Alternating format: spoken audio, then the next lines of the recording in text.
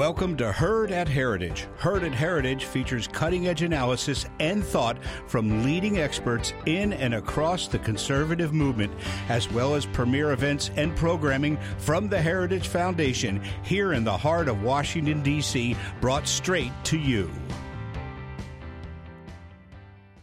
Good afternoon. My name is Angela Saylor, and I'm the Vice President of the Fulner Institute here at the Heritage Foundation.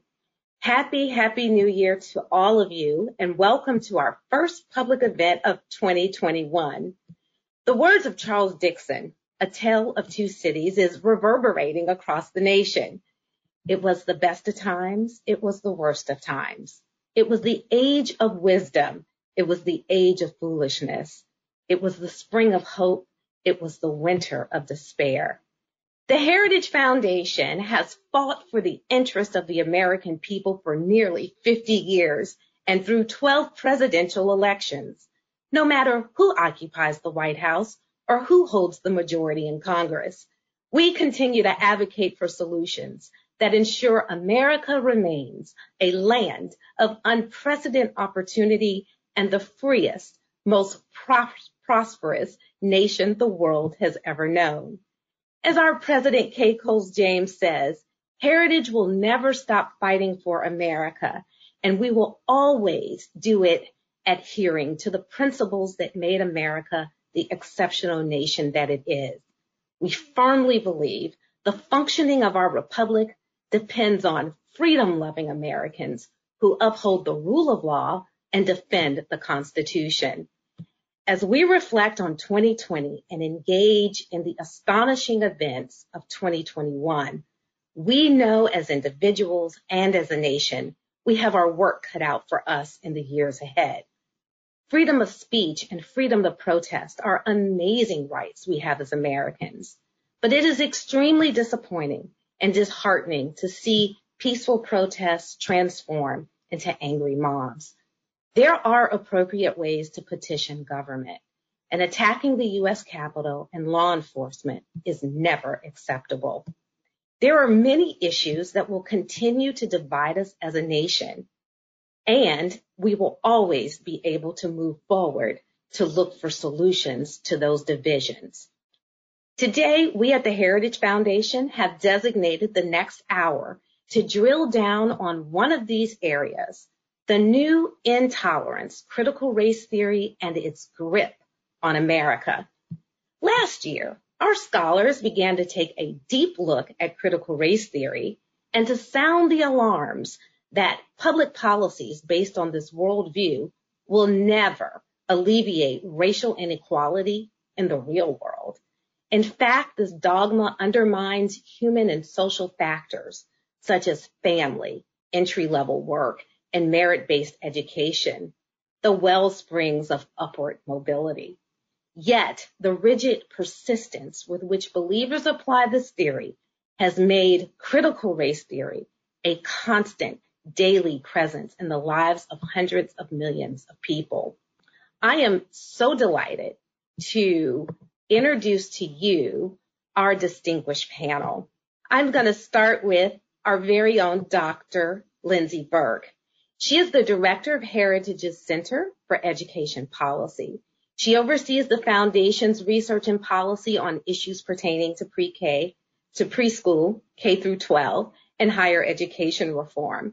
Lindsay's commentary, research, and op-eds have appeared in numerous magazines and newspapers, and she is a frequent guest on radio and television shows and speaks on education reform issues all across the country and internationally. She has also published evaluations of education choice options for public policy foundations, and she's done extensive work developing and evaluating education savings accounts. Lindsay also serves as a fellow at EdChoice, the namesake foundation of Milton and Rose Friedman, and on the National Advisory Board of Learn for Life, a network of public charter schools serving opportunity youth. I also want to introduce you to my colleague, Jonathan Butcher. Jonathan serves as the Senior Policy Analyst for the Center of Education Policy at Heritage. He has researched and testified on education policy and school choice programs around the United States. Jonathan also co-edited and wrote chapters in the book, The Not So Great Society, which provides conservative solutions to the problems created by the ever-expanding federal footprint in preschool, K through 12, and higher education. My colleague, Mike Gonzalez, I want to introduce you to. He is the Senior Fellow at the Douglas and Sarah Allison Center for Foreign Policy and Angeles T. Arendano, E Pluribus Unum Fellow here at Heritage. He spent close to 20 years as a journalist, 15 of them reporting from Europe, Asia, Latin America. And Mike joined Heritage as a Vice President of Communications way back in 2009 and has now become a Senior Research Fellow in 2014. In his new capacity, he has written on Hong Kong, China, and Latin America, and we are so proud of his book that he released last year, The Plot to Change America, How Identity Politics is Dividing the Land of the Free. And last but not least, documentary filmmaker Christopher Rufo, we call him Chris, has joined the Heritage Foundation as a visiting fellow in domestic policy studies, focusing on homelessness. Chris has directed 4 documentaries for PBS, Netflix, and international television. And currently he's the director for the Center of Wealth and Poverty at the Discovery Institute. Chris also serves as a contributing editor of City Journal, where he covers poverty, homelessness, addiction, crime, and other afflictions. I want to ask all of my colleagues to please join the screen. And I want to remind you, as we go through the program, you will have an opportunity to ask questions. So please lodge your questions in the Q&A box. You know, there's an old saying taken from one of the oldest books known to mankind. What has been will be again. What has been done will be done again. There's nothing new under the sun. Critical race theory has been and continues today with tenets and principles that are not new, but have become more popular. In December, Mike Gonzalez and Jonathan Butcher took the issues of critical race theory to pen and wrote an issue brief to educate all willing to hear about critical race theory and its rejection of the underpinnings of Western civilization. It has been said that critical race theory looks at all aspects of society through the lens of race and power and claims no human experience can transcend race. Therefore, society and every human relationship exists within the power struggle between the races. Mike and Jonathan, I am so excited about the conversation we're going to have today with the rest of our colleagues. Your paper addresses the perilous events of what we witnessed and experienced last year.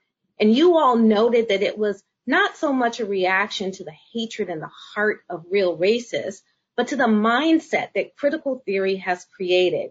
So let's discuss why research on critical race theory is so important right now and how you all have traced the history of the family of critical theories. Mike, let's start with you. Thank you, Angela.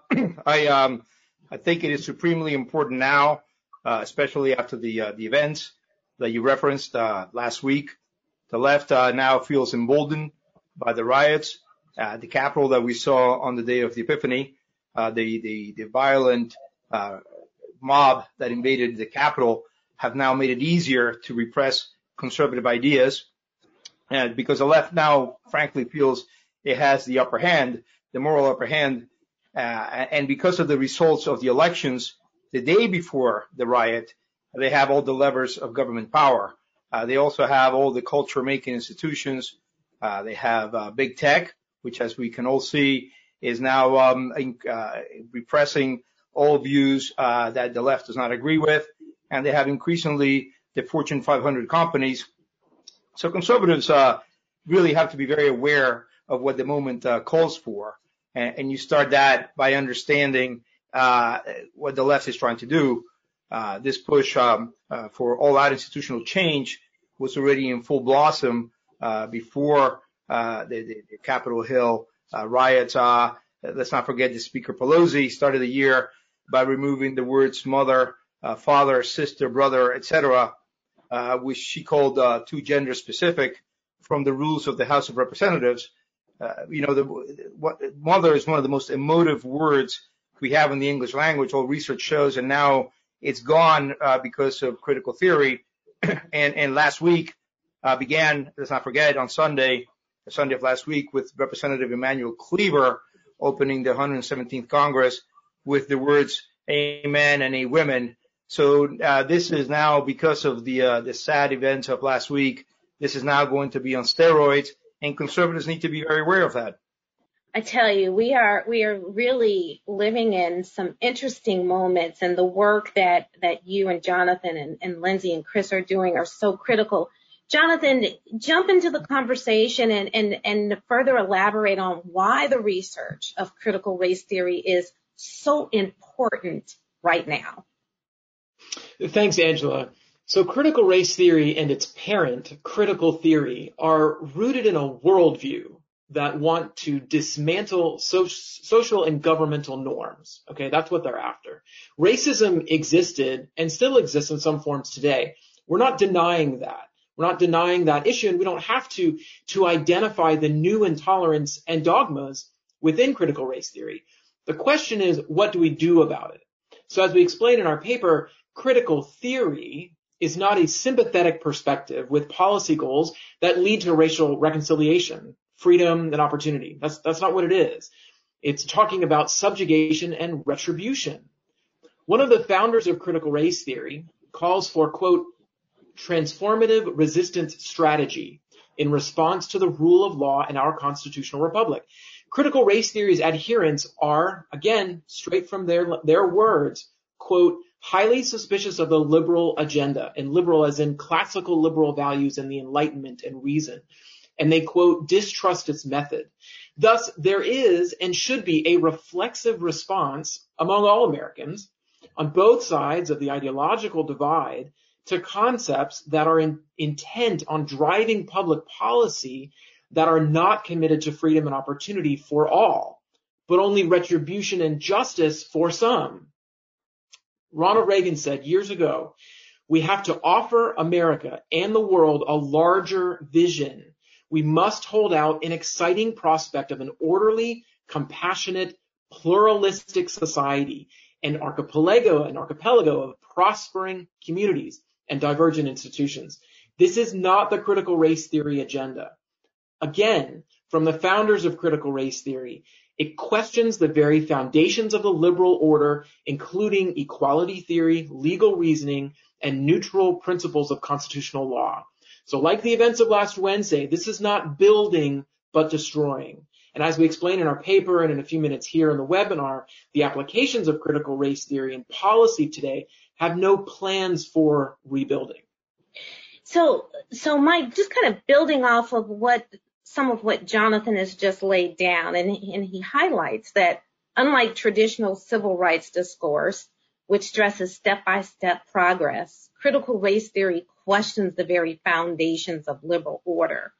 Mike, can you talk more about the roots of critical race theory and give us a quick lesson there, so as we go over to Chris and get him in the conversation, people are really rooted in what we're talking about? Yeah, thanks. Briefly, understanding the roots is very important. The way a moment ago I said that the conservatives needed to be very aware of the challenge, what the challenge currently is, and the way we grasp the moment begins by understanding the origins of critical race theory, understanding that it is merely a tool for changing the country. And I wrote a book about this, as you said, The Plot to Change America. Critical race theory is obviously the child of critical legal theory, which starts in the 1970s and holds that the whole legal setup, all of jurisprudence, is really only to preserve the privilege of the people who write the laws. And then critical legal theory itself is the child of critical theory, which emerges in Germany in the 1930s. Just as the Third Reich is taking a hold of that country, critical theory is simply an unremitting and devastating criticism of all the institutions of the West, It was started by an institute called the Frankfurt School, colloquially, which is it was a very important neo-Marxist, Western Marxist institution. So what critical race theory does is that it takes this destructive criticism of critical theory of Western institutions, and as its name would suggest, sees all of life through the prism of race. So American history, for example, is interpreted only through the lens of fractious race relations. Critical theory and critical legal theory is therefore a Marxist view of life that divides everything into categories of the oppressors and the oppressed. And critical race theory colorizes all that. The oppressed then are African Americans and other categories later to be called people of color that have been created by the government since the 1970s and 80s. Wow. I tell you, I guess a scholar looks at that and sees concentric circles, and maybe someone in their youth says, this sounds like an octopus with tentacles everywhere. As critical theory becomes more familiar to the public in everyday life, CRT's intolerance and the idea of systematic racism is being normalized in the American psyche. And this weakens public and private bonds that create trust between citizens and really allows for a civic engagement, if you will. Chris, jump in here and tell us about the work that you've been doing and the highlights of what you think we need to really have our ears open to. Yeah, great. Thanks. So I've been working on looking at critical race theory within institutions. So beginning last summer, I worked on a series of investigative reports looking at essentially HR programs in federal agencies, and that were increasingly over the last few years being dominated by critical race theory. And to give a few specific examples, the National Nuclear Laboratories in New Mexico was holding a critical race theory-based training in which they took their white male executives to a resort and forced them through a series of trainings to deconstruct their white male identity, which they claimed was kind of consonant with the KKK, MAGA hats, mass killings, all of these horrible things, to deconstruct that identity, to essentially publicly condemn themselves, and then to write letters of apology to women and people of color for their whiteness. Another example, the FBI was holding intersectionality training for the FBI employees.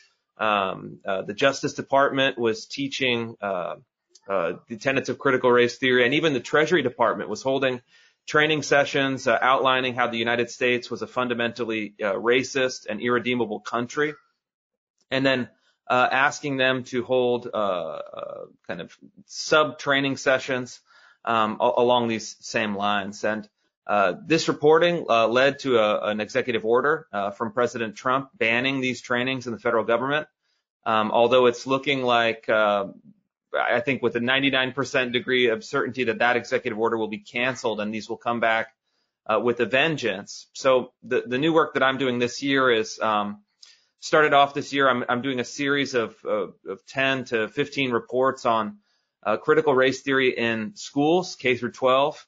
Along those same lines, they had, for example, one story that's going to be coming out shortly, had third graders deconstructing their intersectional identities. So basically slicing and dicing their own kind of internal self-image on the axes of race, gender, religion, sexual orientation, transgenderism, etc., and then ranking themselves, again, 8 and 9-year-olds, ranking themselves on a hierarchy of power and privilege. So they're really taking these tenets that were once limited to academia and now trying to basically inject them directly into the bloodstream of every institution from kindergarten to the federal government. And this is obviously dangerous. And I think, my last short point, there's a very kind of direct line from what Mike is talking about, the Frankfurt School and Marcuse in the 1960s and 70s, to HR programs in pretty much every large institution in the country. to elementary schools, high schools, K through 12, et cetera, but also critically to the street rioting and protests that we saw last year that we talked about at the beginning. These all emanate from the same core ideologies, and unfortunately, I think it is pretty much a guarantee that as they perpetuate the institutions with even greater force and fury, we're going to see more unrest. And I'll tell you that they're now training elementary school students how to hold protests, how to disrupt the system, how to become revolutionaries.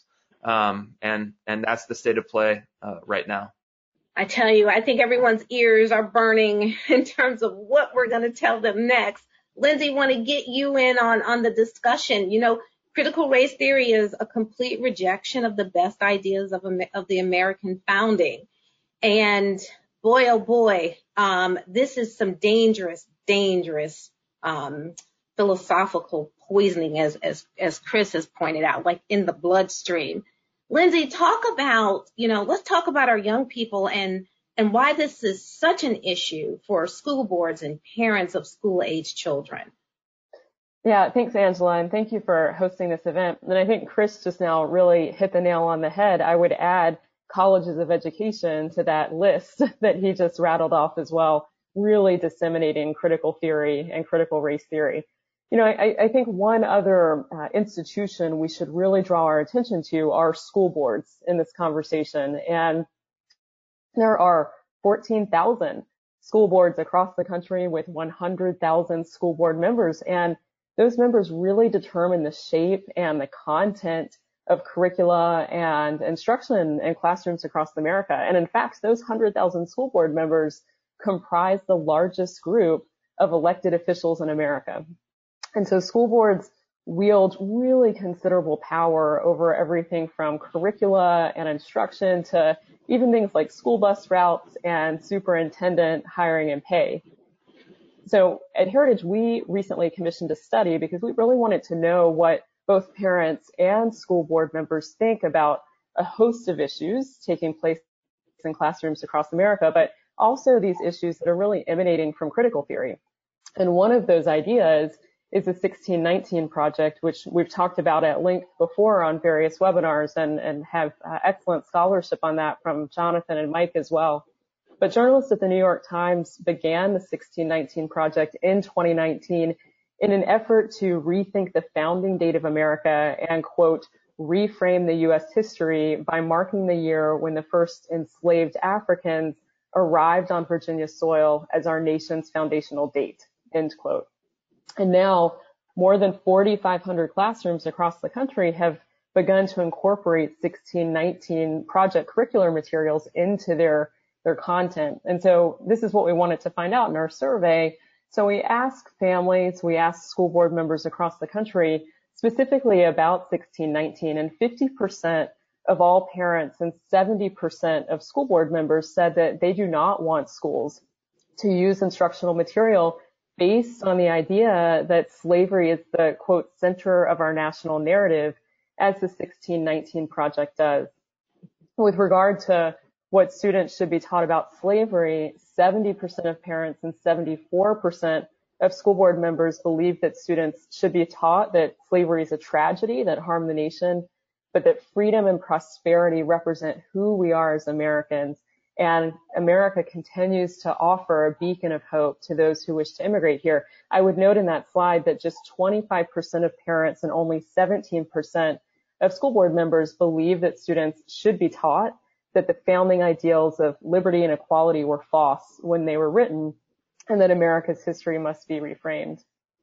And then we ask, among all parents, 59%, a majority, want their children to continue to learn that the year 1776, not 1619, is the birth of America.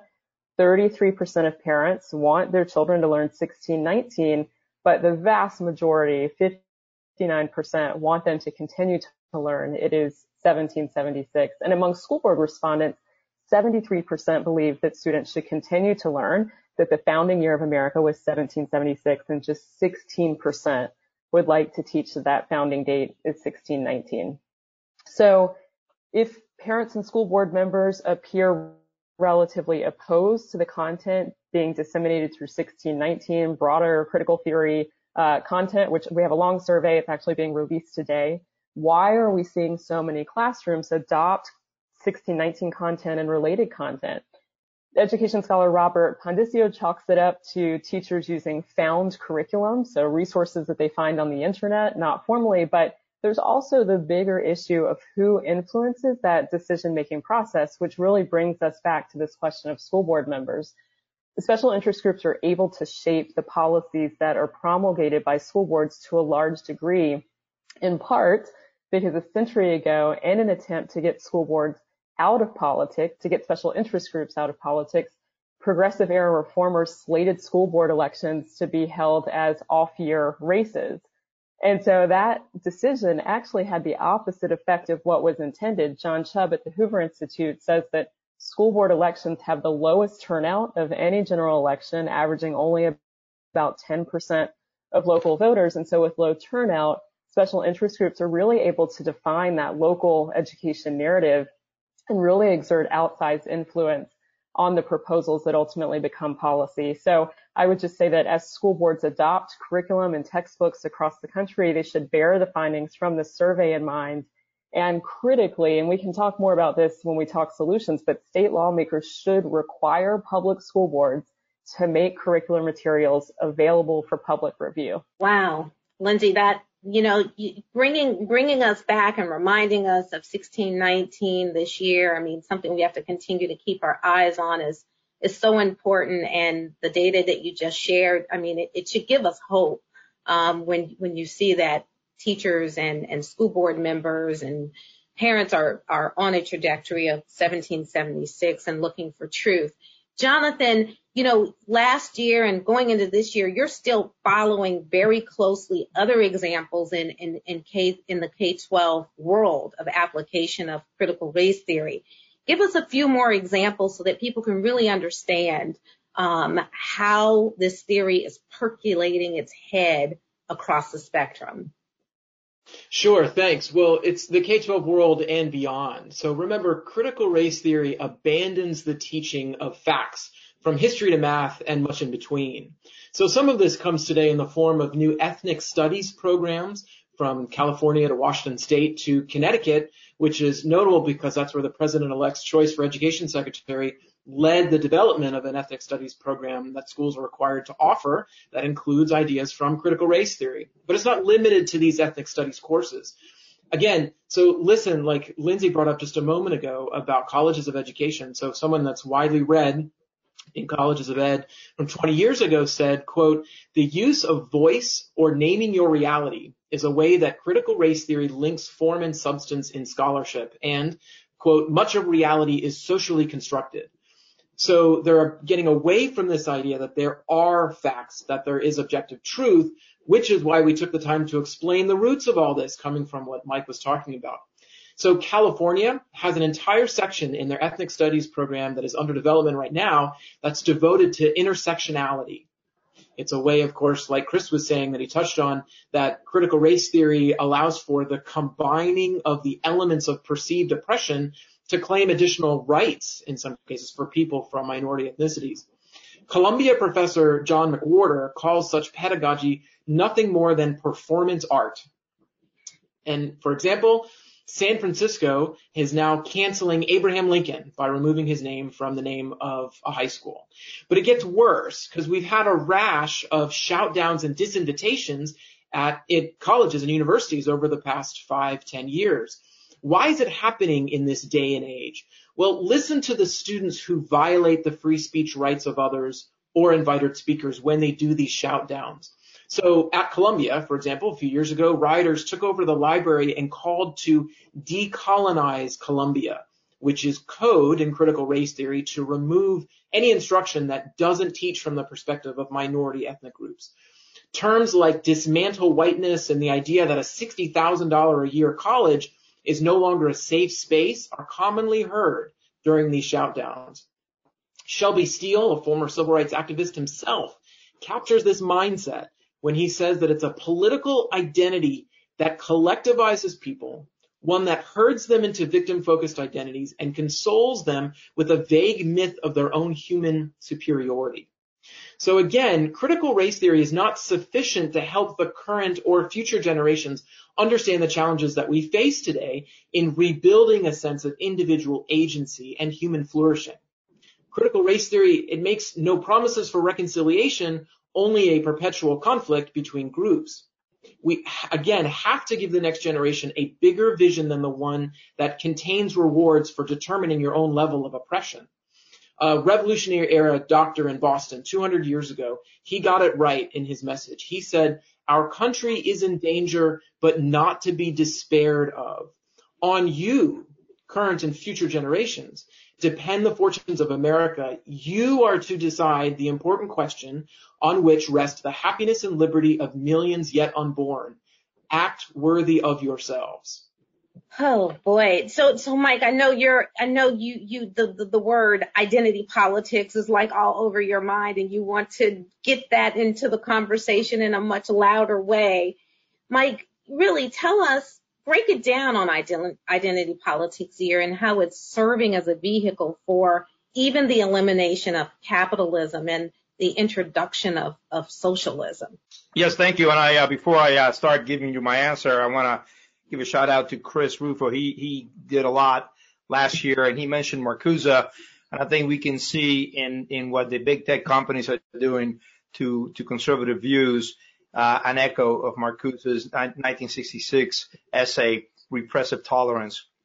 Now, as to your question, Angela, let's not forget that the left has a purpose in mind when it criticizes all the institutions of the West. And let me be clear what I mean by the institutions of the West. I mean the family, the nation state, religion, and above all, the economic system that is based on individual private ownership of property. We can say that Speaker Pelosi was writing the family out of the rules of the House of Representatives when she outlawed the use of the term mother and father. Now, the reason to destroy these pillars of Western society, to make them look hideous, is to make more authoritarian systems of government and of the economy look alluring by comparison. And by that, I want to be clear about what I'm saying. By that, I mean central planning. Critical race theory extends this intense criticism to the history of the United States, which must start, as Lindsay alluded to, not with the Declaration of Independence in 1776, but with the arrival in Virginia of a group of Africans, apparently from Angola, in 1619. The reason to make all the history of America look hideous as well is obvious. If America is institutionally, structurally, and systemically racist, then all the institutions, structures, and America's very system must be overhauled. Again, the purpose here is to introduce more authoritarian alternatives where our God-given or natural rights, such as the right to free speech, private property, or conscience, are no longer not only just not protected, but not even respected. That critical race theory is a system of beliefs behind identity politics, which seeks to change America, which is the reason why I call my book The Plot to Change America. And now we see the consequences. We have spent the last 4 decades destroying the centripetal forces that hold the country together. And I'm referring to, I'm quoting here from a very famous now lecture by Professor Jonathan Haidt. He gave prophetically not 3 years ago.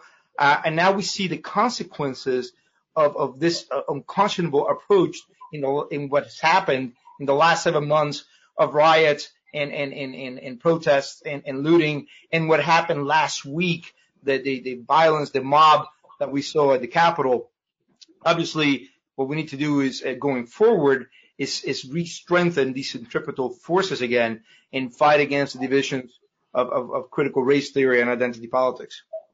Chris, I see you nodding, and I want to get you in the conversation to just expand more about all of this in the workplace and what it means for welfare and et cetera here. So can you drill in a little more about the workplace?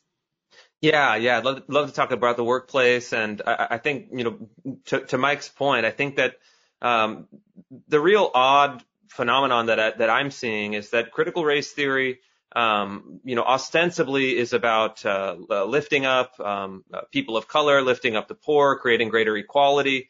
It really traffics in two kind of key conceptions. One is systemic racism, the idea that our institutions are kind of geared towards oppressing minority groups, et cetera.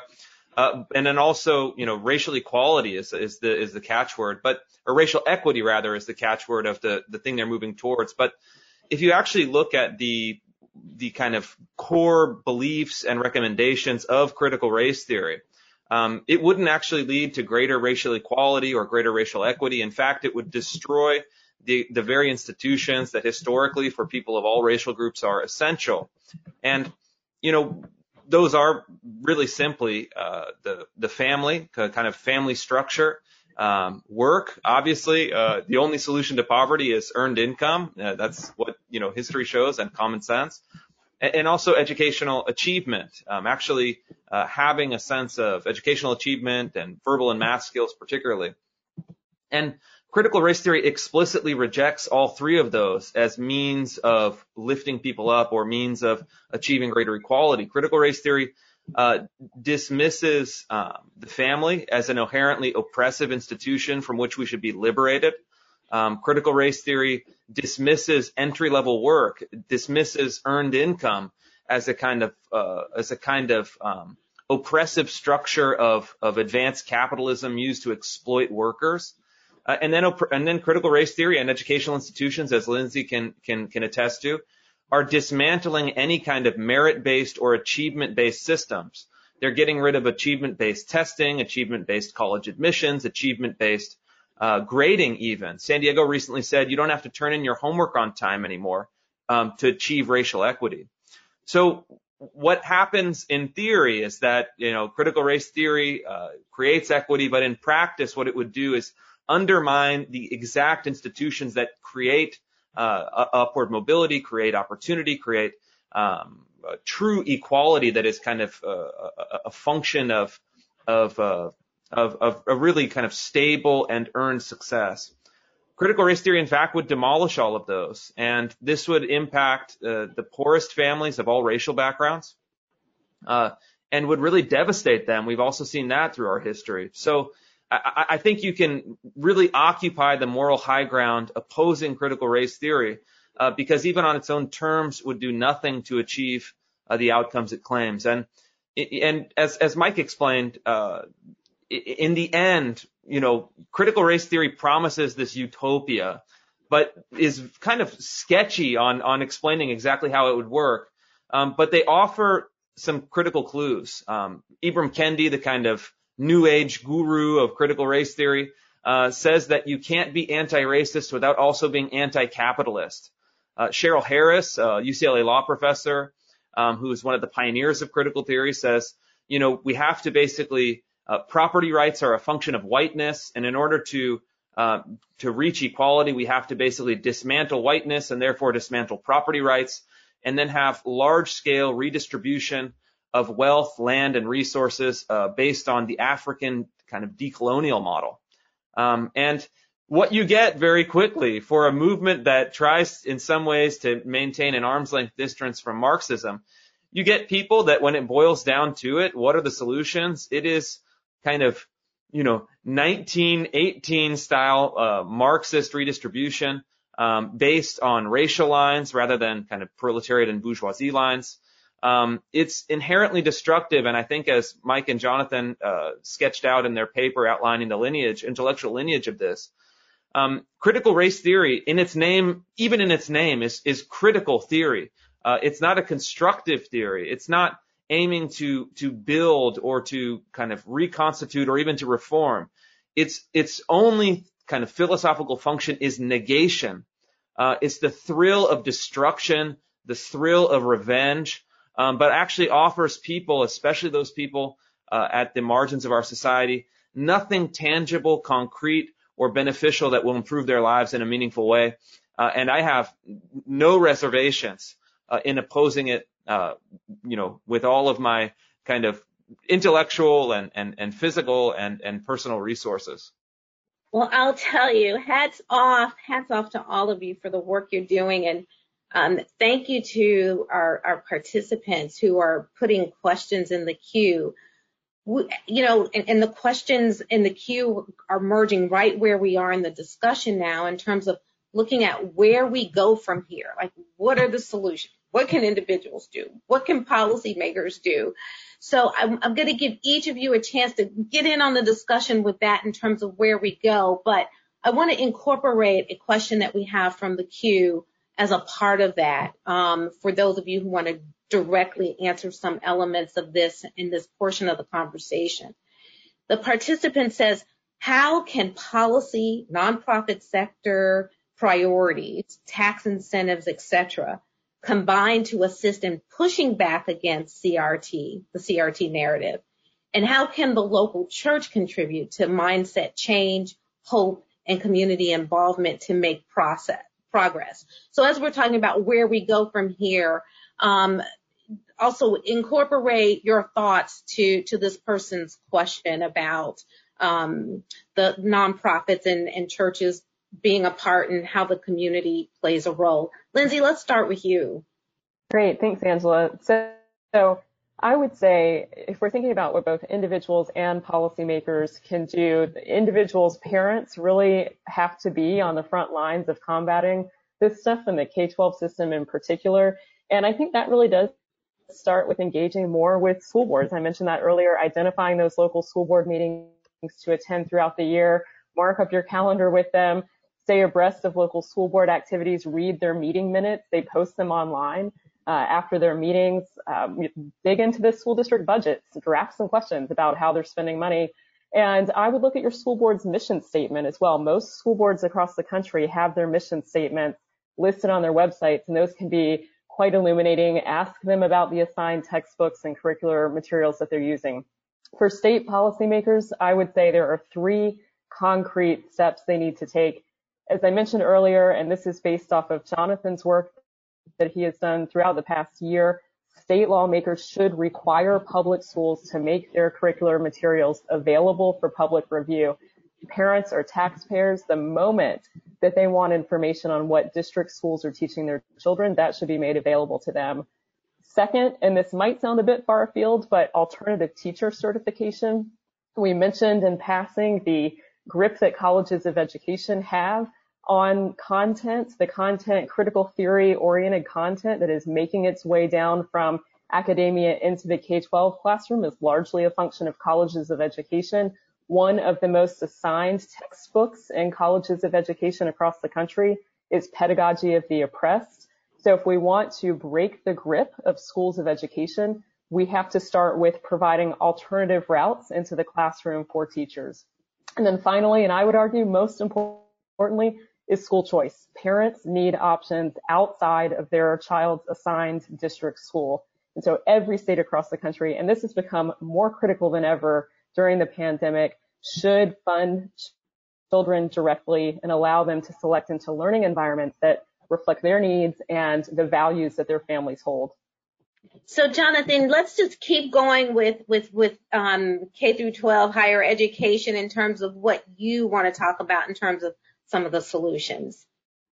Well, sure, and that's such an important question right now. I think that there are a number of organizations around the country who are working on this too. The Goldwater Institute has worked on free speech on campus alongside Heritage. I think that there are models that state lawmakers can use to require public university systems to allow people to listen and be heard if they are lawfully present on campus.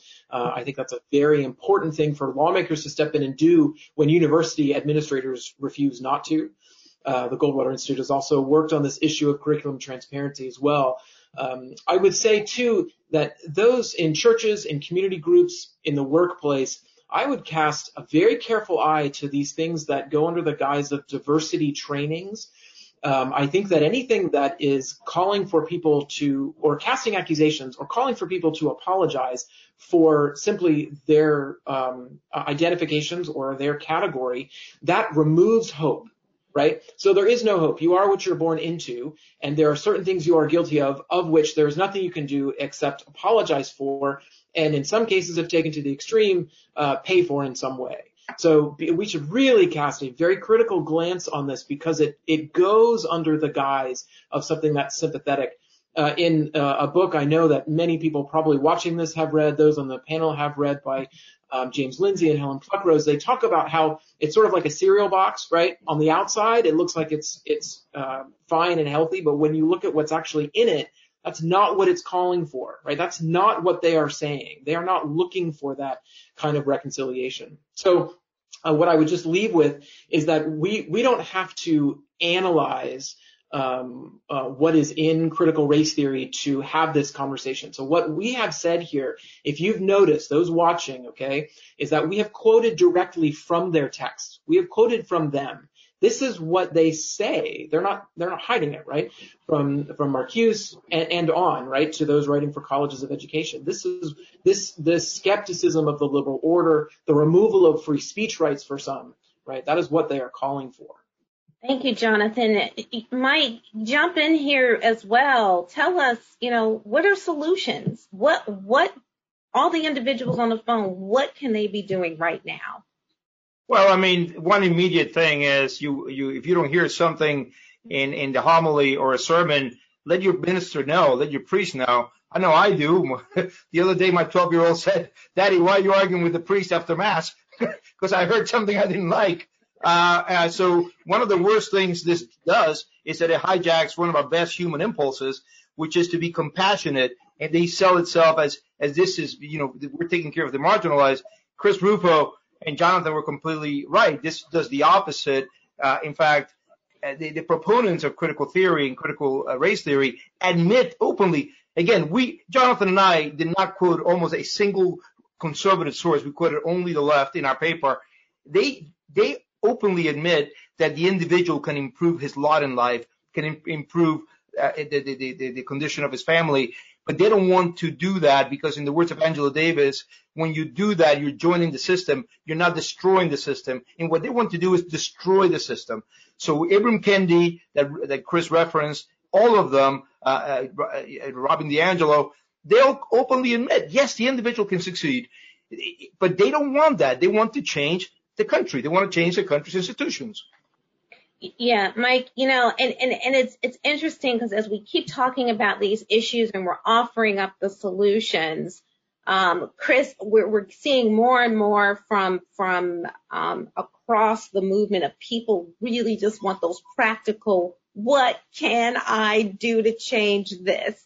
So, Chris, what do you say to that? Your mic is muted, Chris. So there's a couple different things you can do. First off, parents, find out what is in your child's school curriculum, and then raise the alarm. There's a number of parent groups, and I'm working with another organization that's launching later this year to help parents push back against critical race theory in the classroom. So there are resources and allies out there to help you. But the first step is identifying what they're teaching your kids. And then there's two things you can do. You can push back with the school.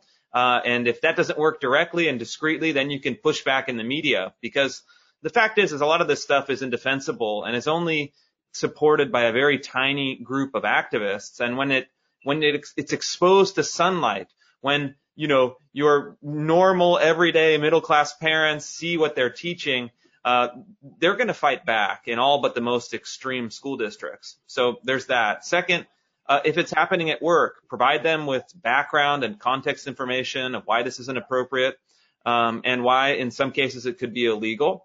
And if it's bad enough, again, reach out to me. You can drop my Proton Mail in the comments, Chris Rufo at protonmail.com. I'm going to be also making some announcements in the coming weeks, but there's legal recourse available, and there are legal efforts that are being organized. That's about as much as I can say. But, these programs are likely a violation of the U.S. Civil Rights Act of 1964. If they're trafficking in racial stereotypes, if they're trafficking in a kind of race-based harassment, and then especially if they're adopting segregation policies. The courts are going to have to sort this out. It's all very new, but I'm convinced that we can win in the courts. And then third, I think the most important thing is to not be cowed into silence, because the fact is, for many Americans, especially people of kind of European descent, so white people like me, the greatest fear that they have is to be called a racist or a white supremacist or a bigot or a fascist. And this rhetoric has been amped up by the left over the last 4 years to such an extent that it's created a culture of fear, and people are scared to speak out even against the most degrading and demeaning and frankly disgraceful things that are happening within the institutions. So it's going to take courage. And if you don't like what's happening, it's up to you to have the courage to speak up. Do it in a way that's substantive, that's kind of optimistic, that is respectful, that is dignified, but push back hard, and you're going to have to take some risk.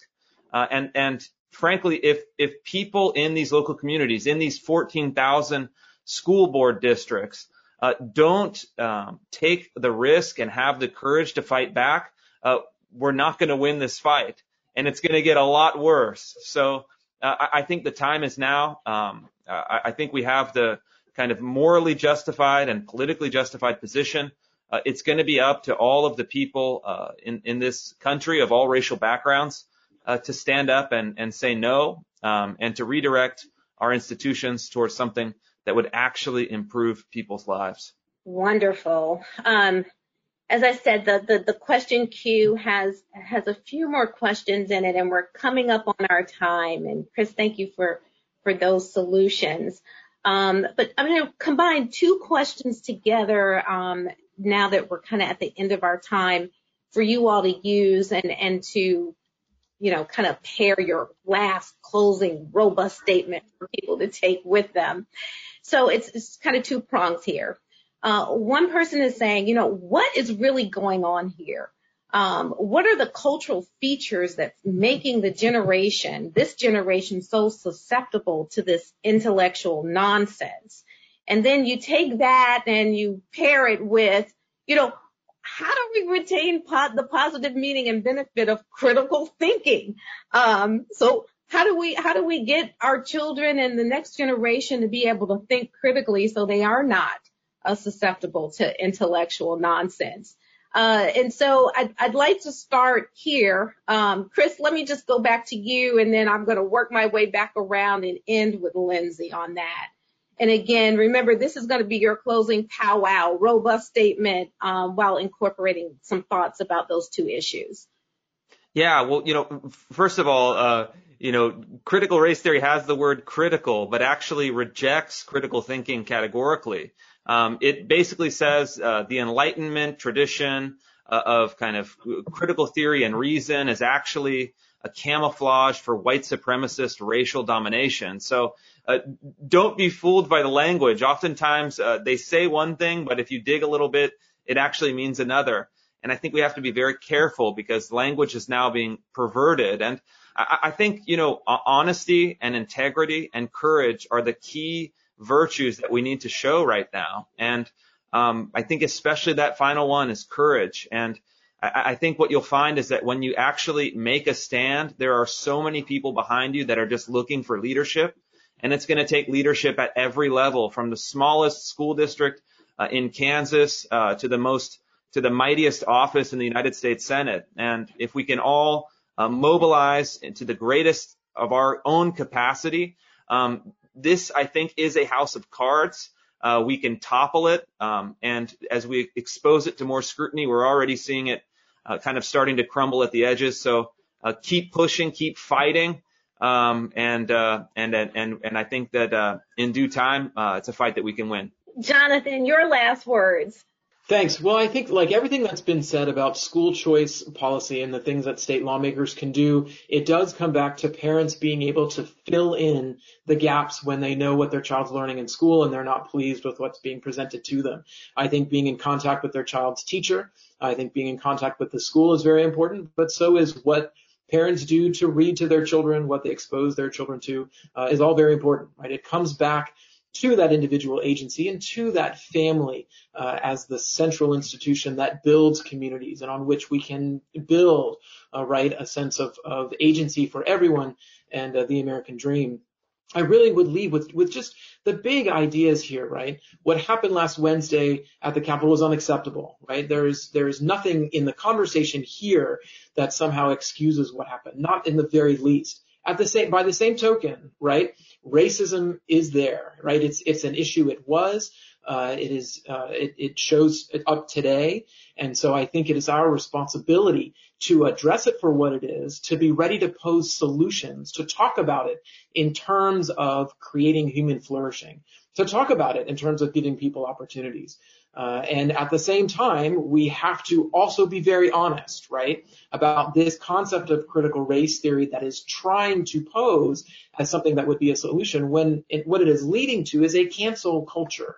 It's leading to a fearful culture. It's putting us in a place where we are rejecting those on the shoulders of whom we stand, right, to understand both our history and our present and to make way for the future. Thank you, Jonathan. Mike Gonzalez, give us your... I can answer the question of what's going on here very briefly. We're in the middle of regime politics. As I wrote in an essay for the Philanthropy Roundtable last month, we have what critical theory and identity politics have done. They have introduced a novel way of thinking about how the country should be constituted, one that denies most of the amendments in the Bill of Rights, that denies the 14th Amendment, that denies a lot of the background in our Constitution and replaces it with a rival Constitution. Regime politics, as we're sadly seeing, are inherently unstable. And we're going to, until we can agree, half the country believes it is acting under the 87 Constitution. The other half of the country thinks that no, a lot of the amendments and the 87 Constitution itself needs to be replaced, but it's other way of thinking about how the country should be constituted. Until we come to an agreement, we're going to have regime politics which are inherently unstable. I'm sorry to say.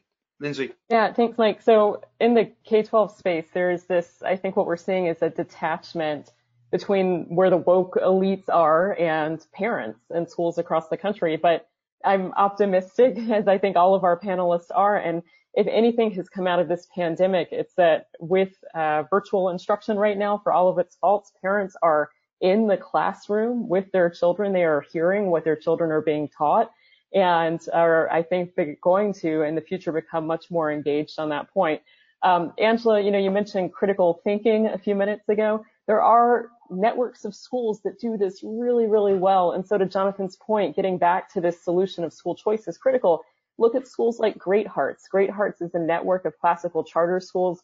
They are grounded in the Socratic method, no better way to instill critical thinking in your child. And so it all comes back again to giving families the tools to actually be able to select into learning environments that reflect their values and aspirations for their children. Thank you all. This has been a very engaging conversation, discussion, and the work that you all have done is just absolutely incredible.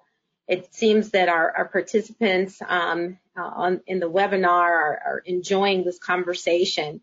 We are up on our time, and I just want to reiterate that critical race theory, it's trying to be in the bloodstream, and we've got to get it out.